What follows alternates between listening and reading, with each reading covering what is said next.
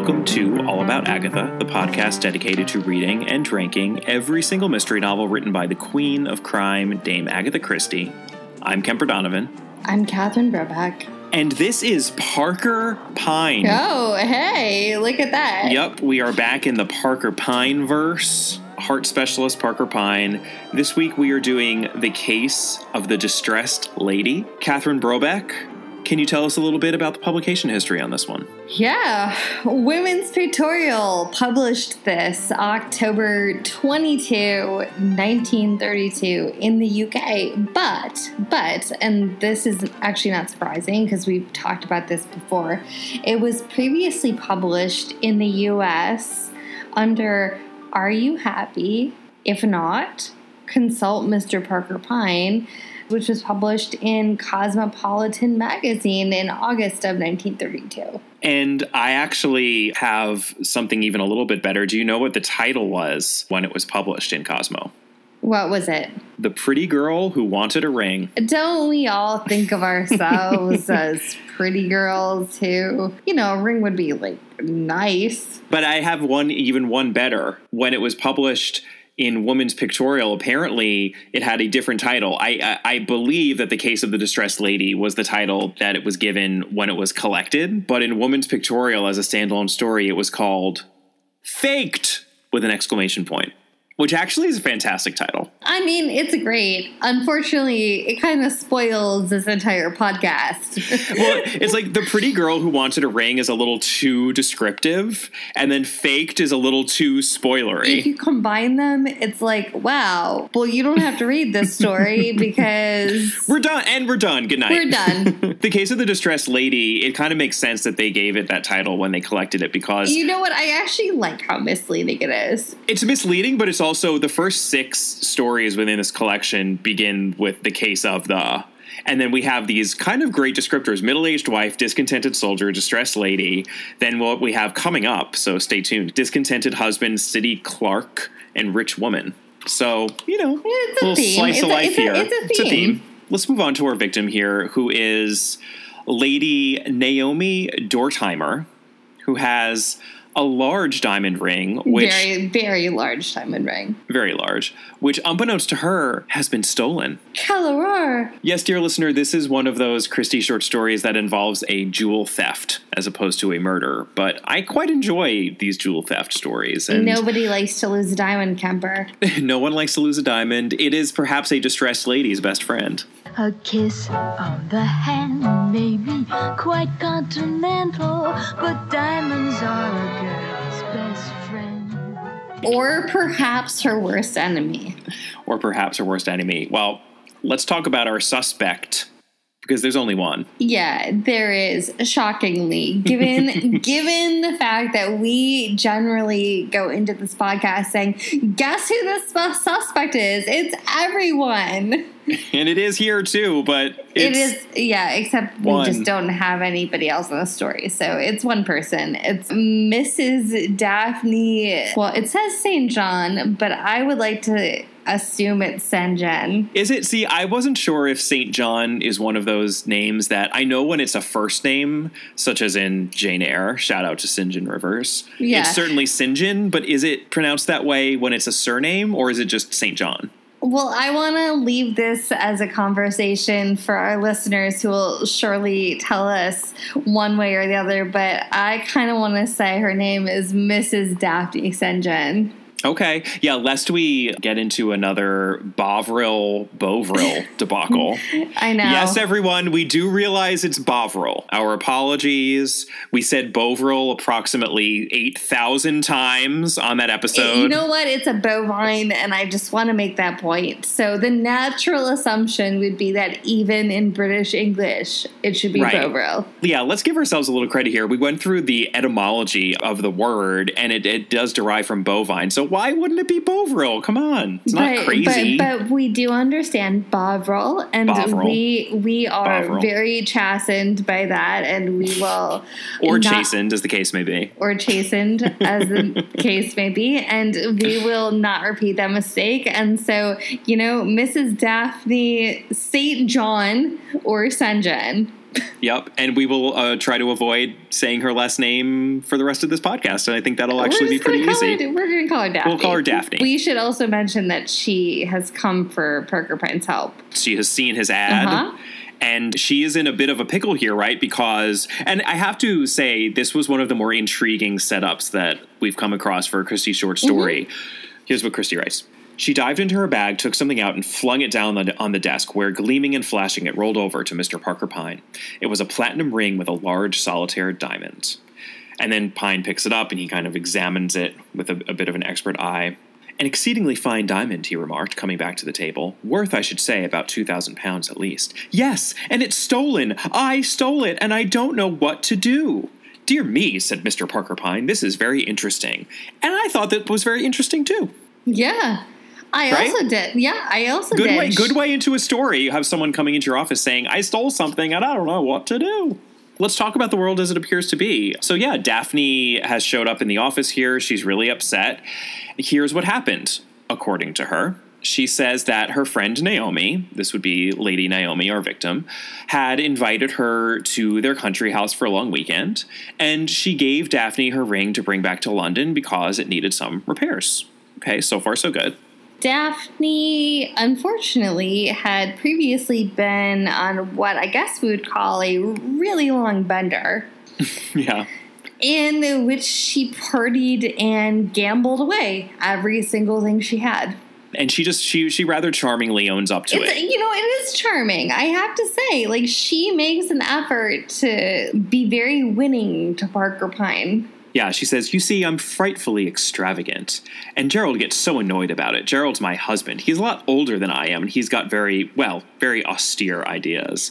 And then she talks about all the things she did. I went over to Le Touquet with some friends. She played some sort of arcane card games, and she lost, and it went on and on and on, and she got into a hole. So what she did is that she kept gambling. She kept gambling, and at the point at which she has this ring, she has all these debts to pay, and she takes that ring from Naomi, and she has every intention of pawning it to get the money that she needs to pay off her debts, which she does, all while making a very good paste copy of the diamond, which she puts in an authentic box, and sends back, quote-unquote, repaired, to her friend Lady Dortheimer, to Naomi. She has then come into some inheritance. And so she has now come back to Parker Pyne because she is guilt-ridden. She gives Pyne the ring that she has bought back from consignment. And she wants a way to figure out how to switch it out for the paste copy that Naomi has on her finger that she doesn't know that she has. Right. So presumably if she had never come into this inheritance, she was okay with Naomi having the paste copy and being none the wiser because she had no way of buying back. Well, I mean, or she was going to just feel super guilty forever. Right. But by gaining this inheritance, she's actually put herself in the dilemma because she now wants to do the right thing and return the diamond that she's been able to buy back to her friend. So again, super charming. She's like, I did a bad thing, and then I did an even worse thing to correct for the bad thing, but then a good thing happened to me, and now I want to do an even better thing for my friend. So it's all very, very charming. And it is a dilemma because, she can't just send the real diamond ring to her because then it'll be obvious that she gave her a paste copy before. So it's a real dilemma here. So, of course, Parker Pyne then calls in his workers who we've seen before. One, Claude Luttrell. Oh, my God. Mr. Handsome. Flutter my heart. Christie just never passes up an opportunity to tell us how handsome. Claude Luttrell was one of the handsomest specimens of lounge lizard to be found in England. And then also Madeline de Sarah, who we also saw. I mean, we've only done 2 Parker Pyne short stories. Well, actually, we have done 3 because we did that Death on the Nile out of order. But the first 2 Parker Pyne stories, The Case of the Middle-Aged Wife, featured Claude Luttrell. And then The Case of the Discontented Soldier featured Madeline de Sarah. The most, quote, most seductive of vamps, end quote. The lounge lizard and the vamp. So what does he have them do? He has them, of course, be dancers to show up to this ball sort of thing that the Dortheimers are hosting. They also get this rather intricate lighting info from Daphne about, how the lights work at the Dortheimers. Which seems really weird, but okay. Obviously, this is not so much of a mystery. This is a jewel theft, and we only have the victim and the person telling us this story. So there are no clues to go through here. Let's just talk about what's actually happening here and how Parker Pyne pulls off his very own solution to this dilemma. Well, Parker Pyne actually pulls off his own kind of heist. We could say that the world as it appears to be is that Claude Luttrell and Madeleine de Serres go to this ball, they pose as dancers, and they make the switcheroo. While Claude is dancing with Lady Dortheimer and just overwhelming her with his handsomeness and just his virility, he manages to slip the paste ring off and put the real ring on,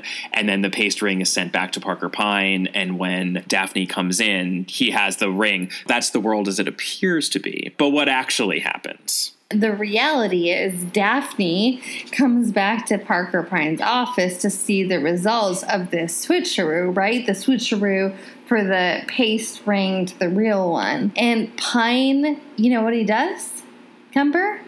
What does he do? He gives her the paste ring. Well, it's actually, and I appreciate Christie's consistency here with Parker Pyne, because there's a bit of back and forth about his fee first.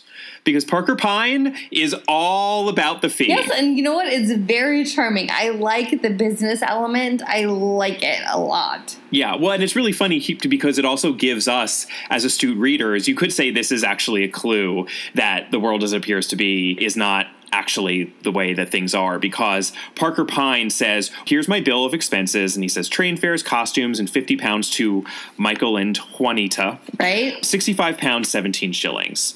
And she says, well, what about a fee? This is only for expenses. And Parker Pyne says, in this case, there is no fee.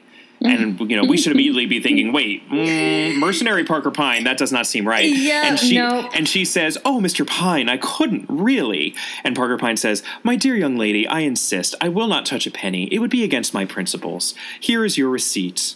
And now he gives her the paste ring. And we find out what, Catherine? Well, Naomi's ring was never stolen. What?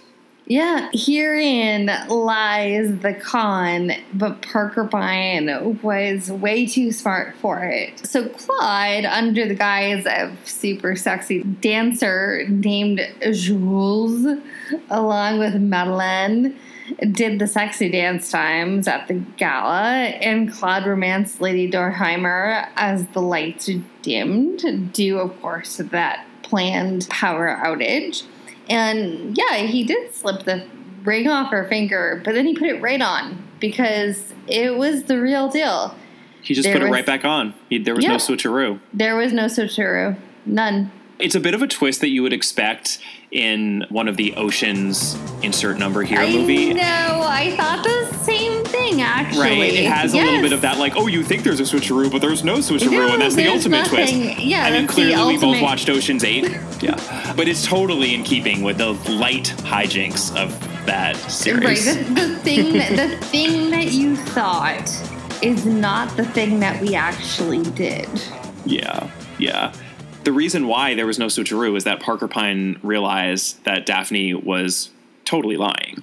Mm-hmm. She is not a friend of Lady Dortheimer's, because that's what she put herself out to be. Yeah, right? one of her best friends, of course. Yeah, and this is actually, I mean, this is maybe one of Parker Pyne's more sick burns that I think we've come across in this book, because he totally calls out Daphne for changing her appearance in the pretense that she was a much more rich friend of Lady Dortheimer rather than her secretary. Yeah, she dyed her hair, etc. Here's what he says. He says, so what happened? When he's talking about this hypothetical secretary named Miss Richards, who may or may not have been trying to pull the wool over his eyes, he says, first I fancy Miss Richards invested in a La Merveilleuse transformation. Number 7 side parting, I think. His eyes rested innocently on his client's wavy locks, shade dark brown. He's like, please. I know exactly what you're doing, down to the number that you chose. And there's like the kind of this like emphasis within the Parker Pyne stories on, you know, we had that makeover in the middle-aged wife. Like Parker Pyne knows his way around a salon. Do you know what I mean? Well, and of course, and also his vamp is very, very designed. Knowledgeable. Very knowledgeable and designed to make these cons more interesting.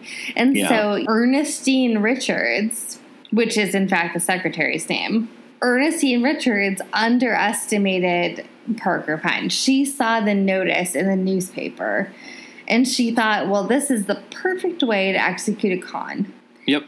Except she wasn't very good at it. Nope. What she was doing was, one day the setting of Lady Dorheimer's diamond ring became loose and Miss Richards brought it up to town to have it fixed. But square cut or pear shape, these rocks don't lose their shape. So she shows it to Parker Pyne, and Parker Pyne examines it. She does that, and then she has a copy made. She's doing that all on the same day. Then when she hands over the ring at Waterloo Station, because notice the ring is not given to him at that consultation. I mean, that's a key point, or else this whole thing wouldn't have worked. The false ring is what she hands over the last minute at Waterloo Station. And she even writes, quite rightly, Miss Richards did not consider that Mr. Luttrell was likely to be an authority on diamonds. But just to satisfy myself that everything was above board, I arranged for a friend of mine, a diamond merchant, to be on the train. He looked at the ring and pronounced at once, this is not a real diamond. It is an excellent paste replica.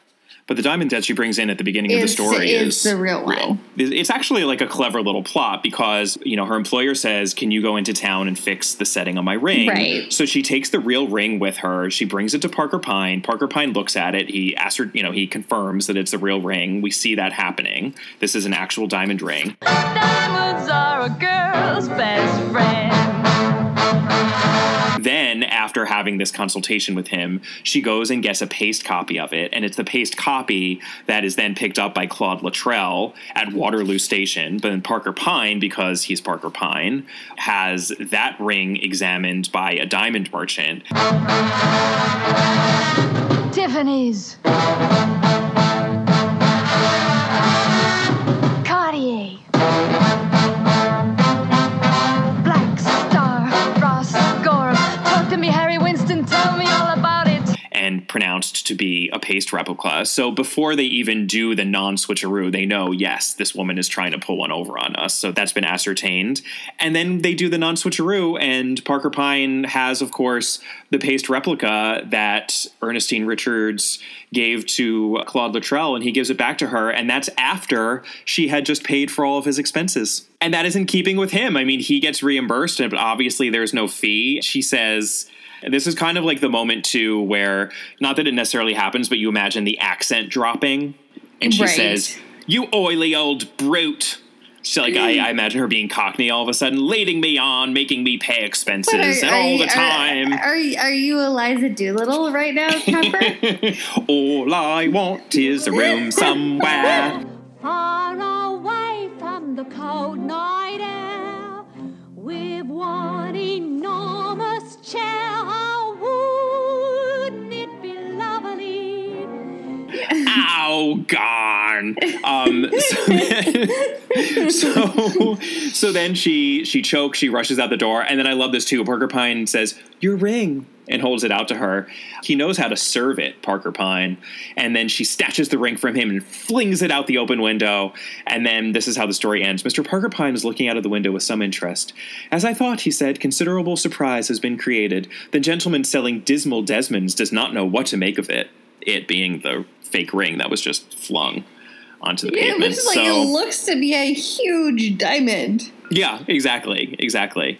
A Dismal Desmond, interestingly, is an extremely au courant reference for a short story written in 1932. Dismal Desmond was a very popular toy dog, a stuffed dog that was sold quite widely in the late 20s and early 30s in the UK to children. He's dismal because he has a sort of frown, a sad frown, and even a little tear, I think, in some of his iterations on his face. And I was doing a little bit of online research into this. Apparently, the reason why Desmond is so dismal is that his owner, Daisy Doodah, had died and left him all alone. And he used to be a white dog when he was all happy with Daisy. But when she died, his misery came out in black spots all over his body, which is why he looks like a Dalmatian, although he has the ears of a hound dog. So that's curious. And a little bit of trivia here. Apparently there was also a cheerful Desmond who had a smiling face, but that version was never as popular. And I have to think that it's not only the alliteration of Dismal Desmond, but there is something quaintly charming, and I would even argue uniquely British, about a children's stuffed animal that looks miserable. And I say that with all of the love that I have as an American Anglophile. Dismal Desmond was the mascot of the ladies' tennis team at Wimbledon and also the England cricket team of the time. So super popular, and was produced up until World War II, apparently. But I also learned in my online travels about Dismal Desmond that there was a resurrection of the stuffed animal in the 80s and 90s. So perhaps some of our listeners grew up with a Dismal Desmond or even have a Dismal Desmond on the shelves of their bedrooms or within their attics or closets somewhere.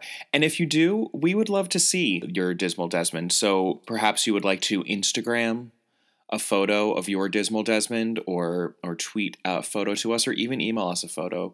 We always give out that contact information at the end of the episode, so we would love to hear from you because, sure, we can Google image Dismal Desmond, and you also, listener, can do that if you so desire, but it's much more fun to get a glimpse of a Dismal Desmond in situ, as it were. Moving right along. I do have to say, she must have put considerable funds into that paste ring because it's said in the story that it's good enough to fake a lot of people. Yeah, I mean, I'm imagining that she didn't have a 3D printer like in Ocean's 8. So no, and I'm assuming in 1932, I would think that you should have held on to that ring and used it for another con. Seriously, yeah, I mean, costume jewelry has value in and of itself, but I think she was just so incensed. I also just have to mention, because we get another little tidbit of Parker Pyne's statistical musings, which I quite appreciate. He is schooling her on crime not paying, and specifically dishonesty not paying. And he says, I have had a long experience in the compilation of statistics. From that experience, I can assure you that in 87% of cases, dishonesty does not pay. 87%! Think of it! Except every single thing Parker Pyne has ever done is dishonest. Well, you know, it's dishonesty for a greater, I mean, one could argue more lofty purpose. And I suppose, and you know, we are rooting for Parker Pyne, but to think that Parker Pyne is doing things legitimately would be to misunderstand what Parker Pyne is doing. I do also have to say that I appreciated this story as a fractured spin on one of my favorite short stories that I think many a middle or high schooler probably read within an English anthology, Guy de Maupassant's The Necklace. Yeah, sure. It's such a good, vicious little story of the woman who she borrows a necklace from a rich friend of hers, and she's sort of struggling on that edge between middle class and having pretensions to a higher lifestyle. So she borrows this necklace and she has this wonderful night and she feels like she's finally about to make it into the upper echelons of society.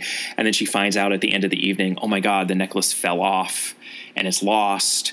And she buys another necklace of equal value to give back to her friend because she can't not give her the necklace, and spends like the next 20 years paying off what that necklace cost in installments and descending into, you know, greater degradation and poverty with her husband, and her hands get raw and red and she does all this work. And then the kicker at the very end of the story is that she runs into her friend again, like in a park or something, because it's the only place where they would meet at this point. You know, she makes mention of that wonderful necklace and her friend is like, oh, that was just paste. That's the end of the story. I think that there's another analog, and it's a story that a lot of people would have read, and I don't think that I can attribute it to any one author, but there are these essentially, let's just call them scary stories to tell in the dark. A creepypasta, if you will. I mean, I have to tell you that I don't really know so much what creepypasta is, and I don't think you do exactly either, because I think we're old. I know I actually do know what a creepypasta is, because the phrase bedeviled me for so long that I finally just looked it up. And you know what it actually comes from? It's just a scary story that people disseminate specifically online or over the interwebs. The pasta is just a bastardization of paste. So it's like a story that you copy and paste. Interesting. And that's why it's called a creepypasta. That's interesting. Yeah. Good to know. I think a lot about the fact that I read scary stories in like anthologies when I was a kid, and a lot of them would be poison jewelry or dresses. Mm-hmm. And that was a definite thing in, I would say, a lot of scary stories. Well, I guess things could have been worse for Daphne St. John / St. John. For sure. I mean, but I think that it's really funny that the story about the stolen jewels is repeated over and over again. Well, you know, jewels are important. They're an important status symbol, and there's a reason why they keep popping up time and time again in these sorts of stories. I guess, or they're just very pretty, and that makes the stories more interesting. They are very pretty.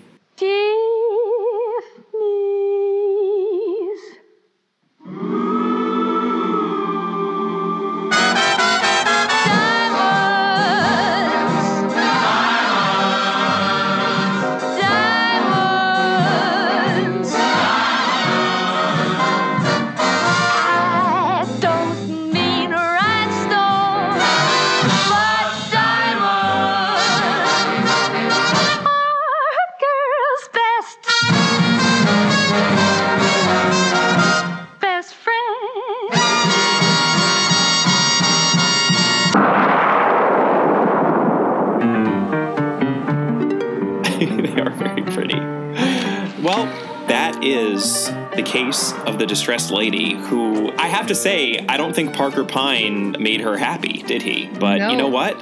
You cross Parker Pyne at your own peril. Oh, you know what? Parker Pyne is not going to be messed with. And he is not going to pull any punches. Nope. And this is a story in which the person who sought Parker Pyne's help tried to mess with him, and guess what happens to you? Nothing good. Nothing good. Join us next week for a novel. That novel would be Murder is Easy. We're very excited. Our first non-Poirot novel in so many months. It's true. And I also want to point out, and I think this is particularly important, guess what our next novel is after Murder is Easy cover? I believe our next novel is And Then There Were None. We were very excited. Wow. We have so much to cover with that novel, because we do. We have the novel itself, and then we have many film adaptations. Absolutely. And so I don't want to be negative about Murder is Easy. The thing that I want to mention, though, is that we are really excited about it, and then there were none. Very, very, very excited. This is true. Speaking of jewels, Christie Crown Jewel. Right there, I think you could make that argument. We will be discussing whether or not that is the case when we rank that one. I'm very excited for that. You know, will it beat the Big Four? I don't know. Not sure. I'm not sure. Will it just edge out The Secret of Chimneys? I don't know. One never knows. One never knows. Well, join us for that, and if you would so desire, please feel free to reach out to us before then via email at allaboutthedame@gmail.com, or you can find us on Facebook. Our Facebook page is All About Agatha. We're on Twitter at All About the Dame. Catherine is on Twitter at Brobcat. We're on Instagram at All About Agatha, and we would love for you to rate and review us. Please take a moment to do that, and we will see you next time. Bye. Bye.